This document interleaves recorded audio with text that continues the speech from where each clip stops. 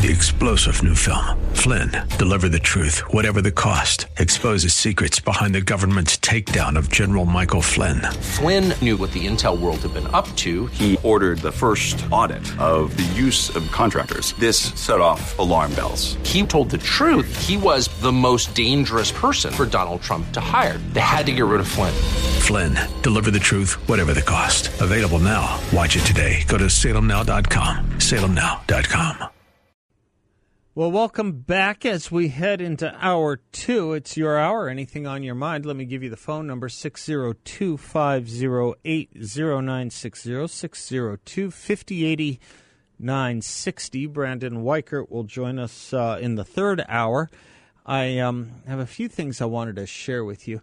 I had this is kind of interesting, and I suppose I have some mixed views on it, especially when I talk about the great books, and how I so very much wish that not just the charter schools, but public schools would reintroduce them again. I was being interviewed by a journalist this morning. He was doing a profile of me. I'll share it with you when it comes out. Hopefully it won't be negative. But we started talking about books that influenced us, and even fictional books can do that. But I sometimes wonder if when they're assigned to us as kids or in high school, if we're still not quite too young to appreciate them. And of course, sometimes it has to do with the teacher's ability to teach and talk about that book. We were both talking about how, quite coincidentally, I guess, we had, as adults, within the past couple of years, both reread The Catcher in the Rye. Now, that's not in the category of great classics that I'm speaking of. That's not obviously Shakespeare, but it was a monumentally famous book once upon a time. And we were just talking about how sometimes people are too young to appreciate everything that is in these books, perhaps because thesis I'm working on when these more modern type books came out, in the late 19th and 20th centuries, we were still dealing with a youth that was quite smart, quite advanced, quite experienced, quite knowledgeable. Today, effectively a college graduate is about as smart or as about well educated as a high school student was on average 30 years plus ago. So we've lost a certain maturity and ability perhaps to appreciate these things. We were talking about Catcher in the Rye and how we both reread it, and how unless you read it as an adult, you probably don't realize you're reading the writings of someone who's in a mental institute. Holden Caulfield is in a mental institute, and even still, certain adults miss that when they read it. But that's certainly, anyway, just something I was thinking about when it comes to the maturity and the immaturity of our society. We wish to give them great scholarship, and again, I understand Catcher in the Rye may not qualify, though it is, I think, a big part of our culture.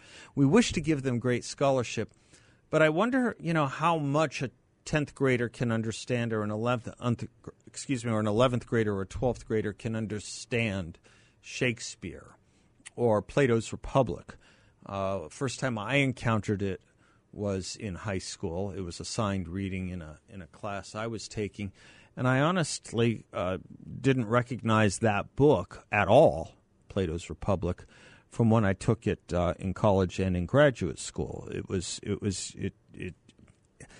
I don't want to say these things are wasted on our youth. What I do want to say is I'd like to concentrate on ways and thinking about ways to get our youth back to where they used to be in the 50s, where, the average college student today doesn't know as much as the average high school student did back then. So much so that the average high school student today knows what the average college student does. That's what I'd like to do. I'd like to see us somehow try and mature our youth and our society rather than continually infantilize everyone and everything.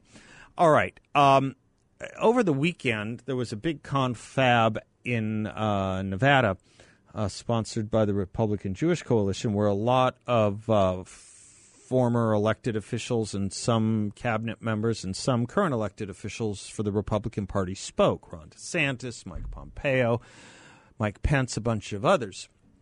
You may have seen Mike Pompeo saying that this will be the first time he and Mike Pence will be sharing a stage, but probably not the last, and they might even be given new nicknames. He was, of course, making a veiled reference to the way presidential primaries go when you're running against Donald Trump. You're on the same stage, and you get new nicknames. And it was a little bit of a laugh line.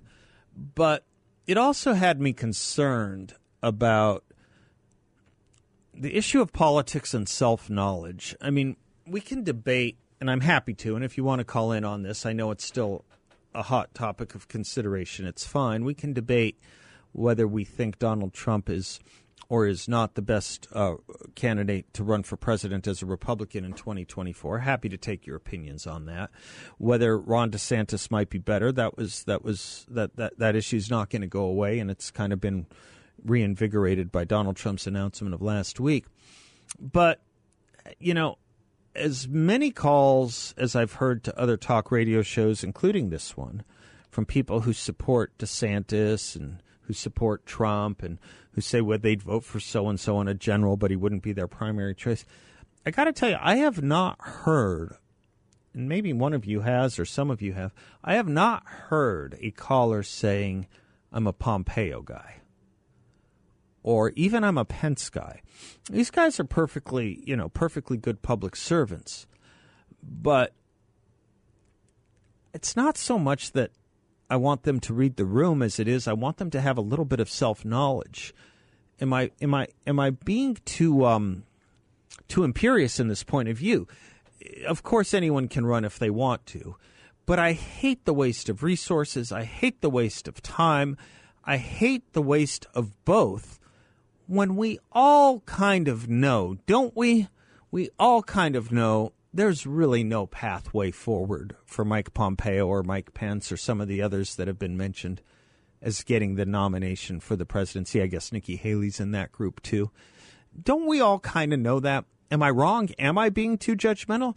I'd love to know what you think about that, because for those that do support DeSantis, the more crowded the field, the less likely he gets the nod. For those that support Trump, I suppose it is better to have more people in the ring.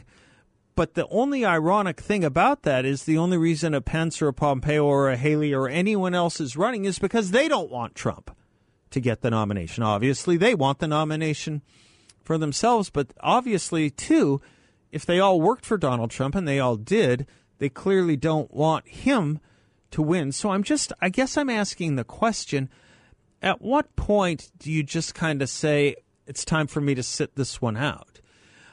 I was surprised when Trump was first elected in 2016, when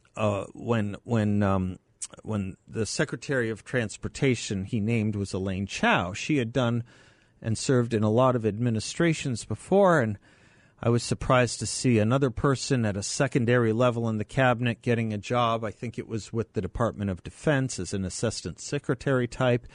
And they were getting, a little in their years. And I said to a friend of mine who knows Washington well, I said, why do these people want to go back and do this? Why do they want the grief? I mean, these people have made a lot of money. They've made their name. Why do they want to go back? He said, you either have it or you don't. There is an addiction to serving in an administration. There is an addiction that most people who haven't might not understand, and hopefully most people who have don't get. But once you're in, you get very used. You get very used to the cars and the apparatuses of protection and the bureaucracy that you get to run and control. It is a danger, I think, obviously, to the Republic to have a permanent bureaucratic class that works on a revolving door basis. But more so, doesn't it tell you that their judgment is off in its own way if they think they have a path forward to the presidency? Am I being too judgmental early on? Am I just missing it with Pence and Pompeo and Haley? Do they actually have a legitimate shot at this, or do they have a fair chance at this at this race? Because I just got to tell you, I'd love to hear from you if you think so. But something tells me they're for as much as people say Donald Trump only listens to his closest advisors and doesn't listen to enough outside voices, I kind of worry about that with these other folks as well. Where is the support? I'm not even saying groundswell. I'm looking for a playground of support for these people. I kind of want to say, what the heck are you thinking? You don't have a shot. Quit wasting our time. Tell me if I'm being too a priori and judgmental on this. 602-508-0960.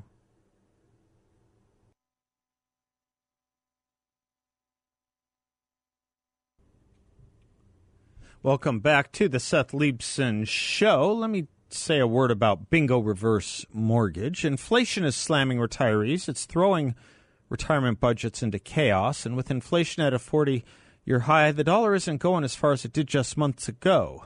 With gas prices sky high, grocery prices increasing over 13% since the summer and a recession looming, aging adults are struggling to make ends meet. A reverse mortgage could be the safety net you need to get through these hard times by allowing you to convert the equity in your home into cash. A reverse mortgage could put more money in your pocket for living expenses, help you fight inflation, make your investments last longer, and give you the security in your retirement that you deserve. Call the veteran-owned and veteran-staffed Bingo team at 928-277-4476. That's 928-277-4476, or visit bingoreversemortgage.com. Mention this radio ad and get a free appraisal reimbursed at closing, a $1,000 value. I'll return to a topic in a second here, but I was just thinking about that public service ad we all just heard about one pill can kill. I was doing a little research over the weekend, and for as much as you've heard maybe in this audience about the fentanyl crisis, or as much as you expect everyone knows about it by now, you'd be surprised. You can't assume too much knowledge at all, ever. And you can't assume it whether you're speaking at a party or how many times?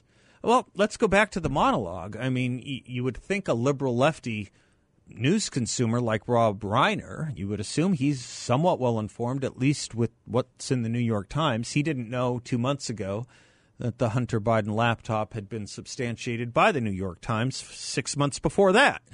You can't assume too much knowledge, which makes it very hard, of course, and very difficult to have conversations with people about matters of public policy. But even if it's something quasi-political, quasi-legal, like the Hunter Biden story, what about life and death stuff, like the fentanyl crisis? If you watch Fox News, you probably know something about it, or if you listen to shows like this, you might know something about it. But you can't assume too much. Let me give you an astoundingly eyebrow-raising statistic. Every 2 years, the state puts out the Criminal Justice Commission, and the state puts out the Arizona Youth Survey. Shouldn't it surprise you that 60% of high school seniors have never heard of fentanyl?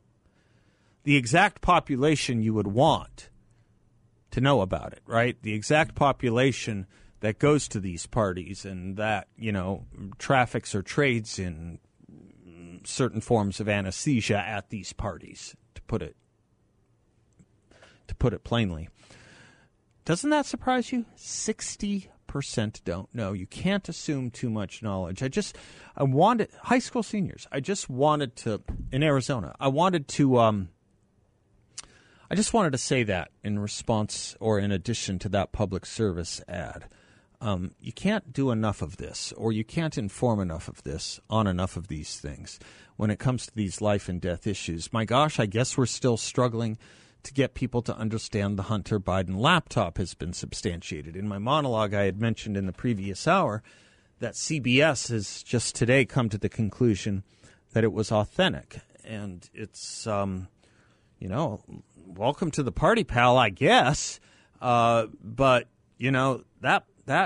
that's been around for a while now. 2 years ago, the New York Post and the Daily Mail substantiated it, and it took till March of this year for the New York Times, and now CBS thinks they're doing us a favor by admitting that it is real, that it is authentic. By the way, isn't it kind of interesting? A woke company like CBS. People remember what CBS stands for. It's not Central Broadcasting Service or System. It's Columbia Broadcasting System. Kind of interesting with all the debates that go on regarding Christopher Columbus, from whence the name Columbia comes, that they have not decided to change their name the way so many, I guess, sports teams do with their emblems, etc. I just don't have a lot of respect for these massive organizations anymore, and it befuddles me, it perplexes me how they stay in business.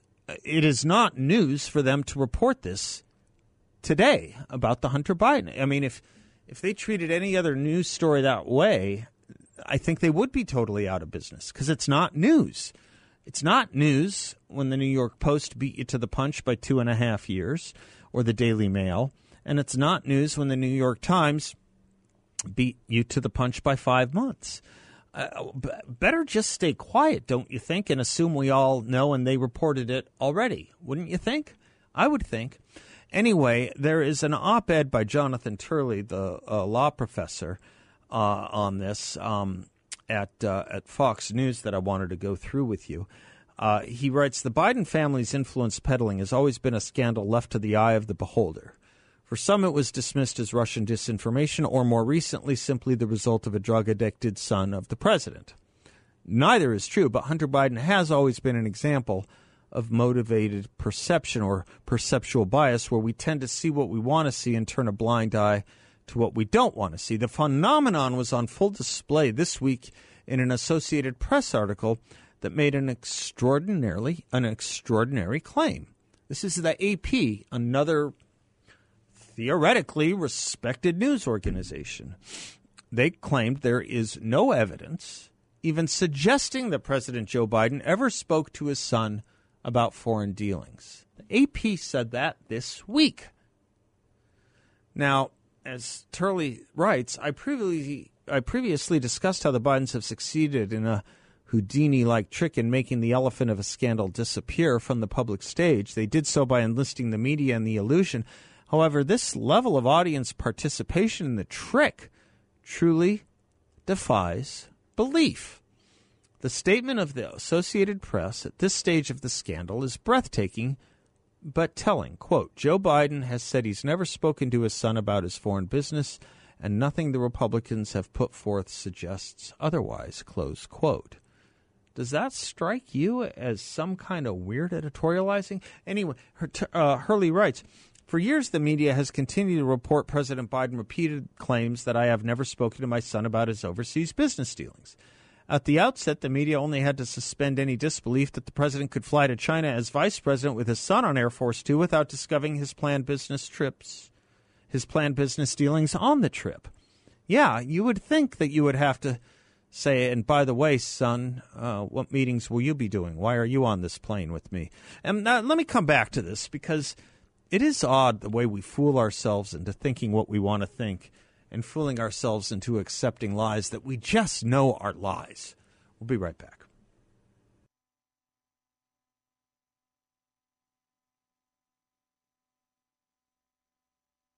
(02-5080-960). Someone emailed me during the break saying, "How do you propose to reach those 60% of high school seniors that have never heard of fentanyl?" And I can do a lot on this if you want, but I'll just make a very simple point here for now, because I want to return to the other topic for a moment. What percentage of high school students, even once the schools were, well, let me put it this way. What percentage of 17 and 18-year-olds do you think heard of COVID? Do you realize that there were nearly 300% more poisoning deaths of our youth just last year in Arizona than from COVID in all 3 years? When we want to message something, we know damn well how to message it. We did it with COVID, which didn't touch our youth. We can do it for this, which does. Again, 300% more deaths in 1 year from drug poisonings in Arizona than from almost 3 years of COVID.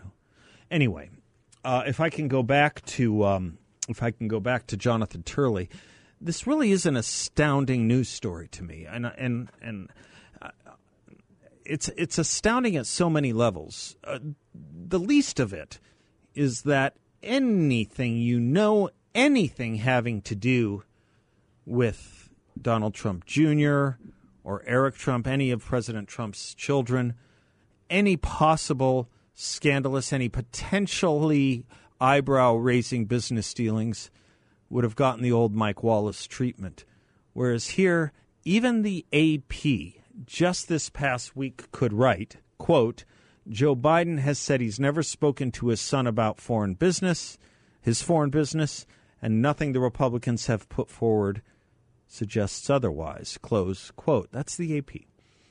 Turley writes, for years the media has continued to report President Biden's repeated claim that I have never spoken to my son about his overseas business dealings. At the outset, the media only had to suspend any disbelief that the president could fly to China as vice president with his son on Air Force Two without discussing his planned business dealings on the trip. Of course, the emails on the laptop quickly refuted this claim. However, the media buried the laptop story before the election or pushed the false claim that it was fake Russian disinformation. President Biden's denials continued even after an audio tape surfaced showing President Biden leaving a message for Hunter, specifically discovering coverage of those dealings. The call is specifically referring to these dealings. How many of you remember this? Quote, hey, pal, it's Dad. It's 8:15 on Wednesday night. If you get a chance, just give me a call. Nothing urgent. I just wanted to talk to you. I thought the article released online, it's going to be printed tomorrow in the Times, was good. I think you're clear. And anyway, if you get a chance, give me a call. I love you. I think you're clear. Who are you going to believe? The media or Joe Biden? Some of us have written for 2 years that Biden's denial of knowledge is patently false. It was equally evident that the Biden family was selling influence and access. There are emails of Ukrainian and other foreign clients thanking Hunter Biden for arranging meetings with his father. There are photos from dinners and meetings that tie President Biden to these figures, including a 2015 dinner when Joe Biden was vice president with a group of Hunter Biden's Russian and Kazakh clients. People apparently were told to avoid directly referring to President Biden. In one email, Tony Bobulinski, then a business partner of Hunter's, was instructed by Biden associate James Gilliar not to speak of the former Veep's connection to any transactions. Quote, don't mention Joe being involved. It's only when you are face-to-face. I know you know that, but they are paranoid, close quote. Instead, the emails apparently refer to President Biden with code names such as Celtic or the Big Guy. In one, the big guy is discussing, the big guy is discussed as possibly receiving a 10% cut on a deal with a Chinese energy firm. Other emails reportedly refer to Hunter Biden paying portions of his father's expenses and taxes. And the AP can just get away with this? Can we have hearings on this? Can we have hearings on bias in media coverage? Or will the media abstain from being put in front of a congressional committee because it will interfere with their First Amendment rights? And if they do make that claim, will it not be a little bit hypocritical for them to be claiming a First Amendment protection when they were censoring the New York Post itself? Yeah, they've created quite a ball of wax here. We'll be right back.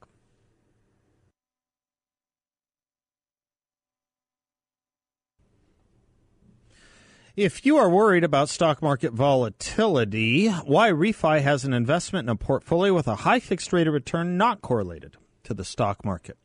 It's a portfolio where you'll know what each monthly statement will look like with no surprises. You can turn your monthly income on or off, compound it, whatever you choose. And there is no loss of principal if you need your money back at any time. Your interest is compounded daily. You are paid monthly, and there are no fees. This is a secure, collateralized portfolio that delivers a high fixed interest rate. YRefy is a due diligence approved firm, and you can earn up to 10.25% rate of return. That's right, up to 10.25%. Just check them out at investyrefy.com. That's invest, the letter Y, then refy.com, or call them at 888-YRefy34. That's 888-YRefy34. I was talking earlier about the issue of transgenderism, it's one of these issues that's kind of inversely treated by the population and the grand censors. I would venture to say that if asked privately, if 90% of the population, if asked privately, if you're buying this stuff with kids or young adults making these life-altering and sex-altering decisions, I would venture to say about 90% of Americans, if they knew it was a merely private discussion, would be not on board with it. And yet it is the one thing you seem to write about for those that are publicly comfortable arguing the point. It's the one thing that really gets you banned, really is the one thing that gets the censors going on social media. Someone sent this to me, and it'll be interesting to see how far this goes.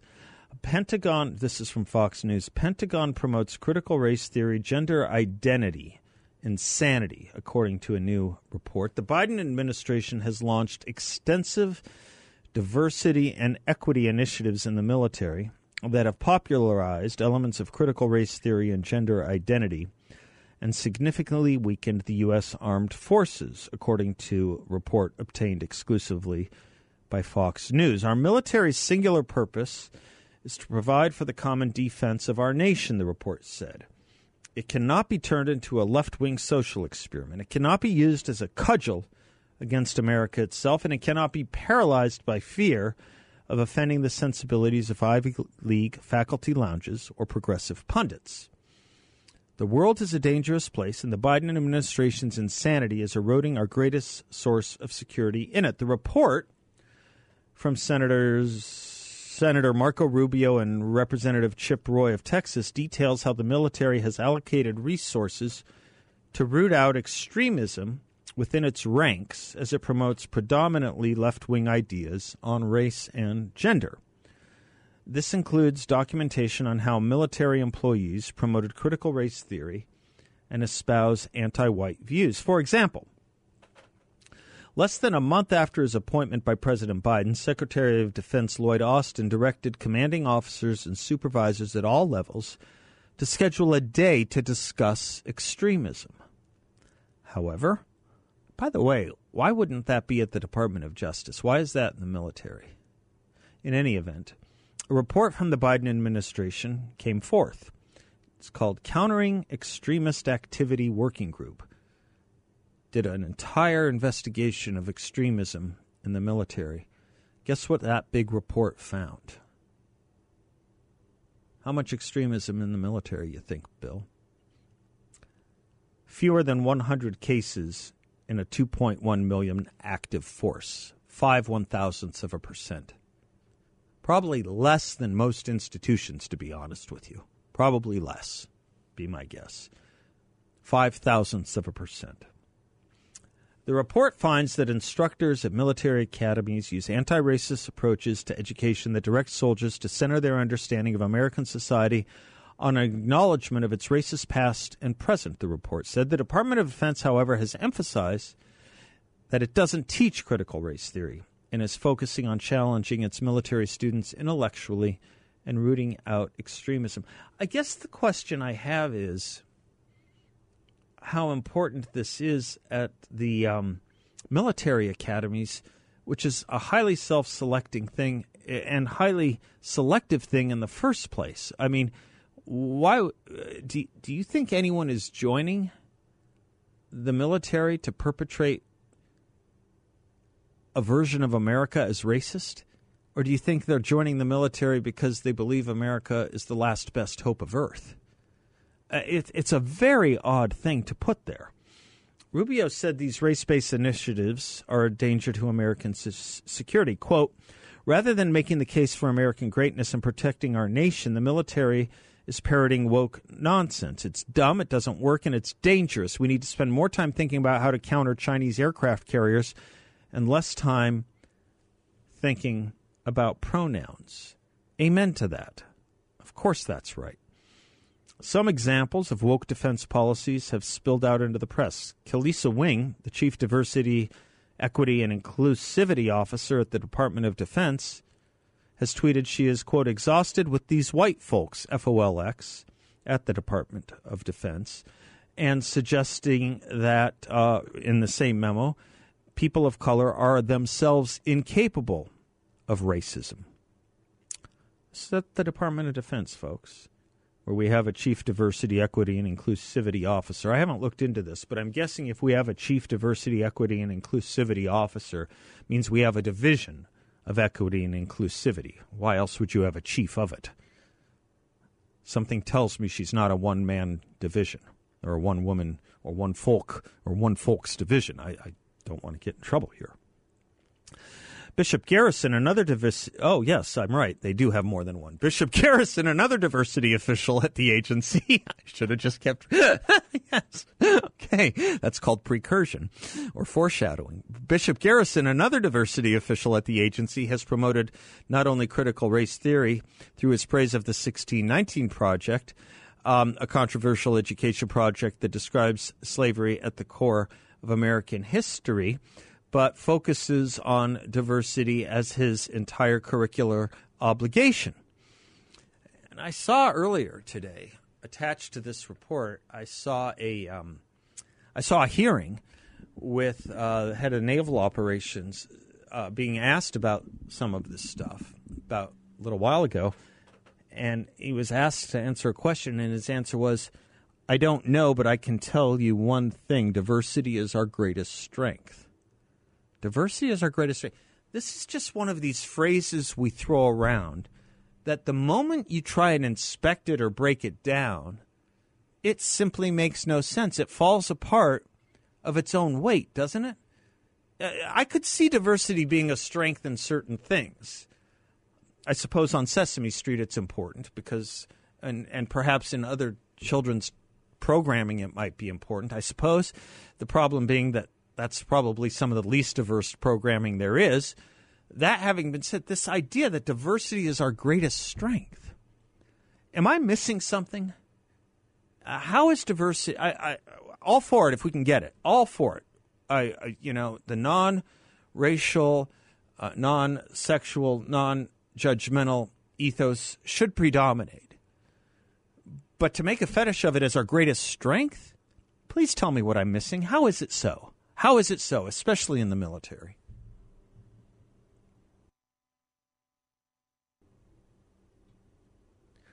Welcome back to the Seth Leibsohn Show. I'd like to finish this story. This is such a disturbing thing. For years, we talked about Hard America and Soft America, and we're hoping that maybe Hard America would reach into the elements of Soft America. But Soft America is so pervasive that it's reached into Hard America, i.e. the officer class in the upper echelons of the United States military. From this story, the focus on diversity, the Marco Rubio report notes, even extends to the U.S. Special Operations Command, which oversees special ops conducted for national security. The group's diversity and inclusion strategic plan, which all agencies were required to submit in response to an executive order from President Biden, stated, quote, that leaders must integrate diversity and inclusion efforts into unit goals, mission objectives, talent management initiatives, and operational priorities for successful implementation. Break that down any way you want, folks, but fixate on this mission objective for me, would you? Leaders must integrate diversity and inclusion efforts into mission objectives? Really? Really? How about we just kill the bad guy? Or how about we just engage in force protection, whatever it takes, without someone saying, wait a minute, Joe. Wait a minute, Captain. Do we have the mission objective in tune with the integration of diversity and inclusion that we're supposed to? Awful. Awful. All right, Brandon Weichert coming right up. Don't go away. We will be right back.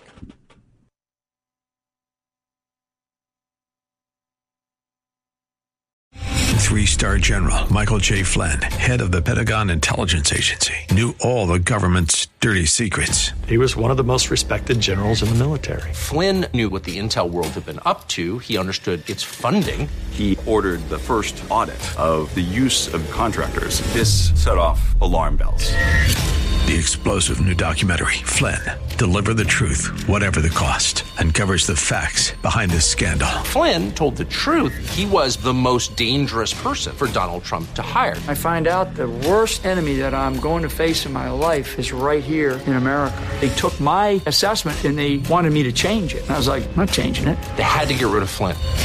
With in-depth interviews, archival footage, and never-before-seen personal records of the man behind the headlines. I just felt like I was drowning. Flynn, Deliver the Truth, Whatever the Cost. Available now. Watch it today. Go to salemnow.com. salemnow.com.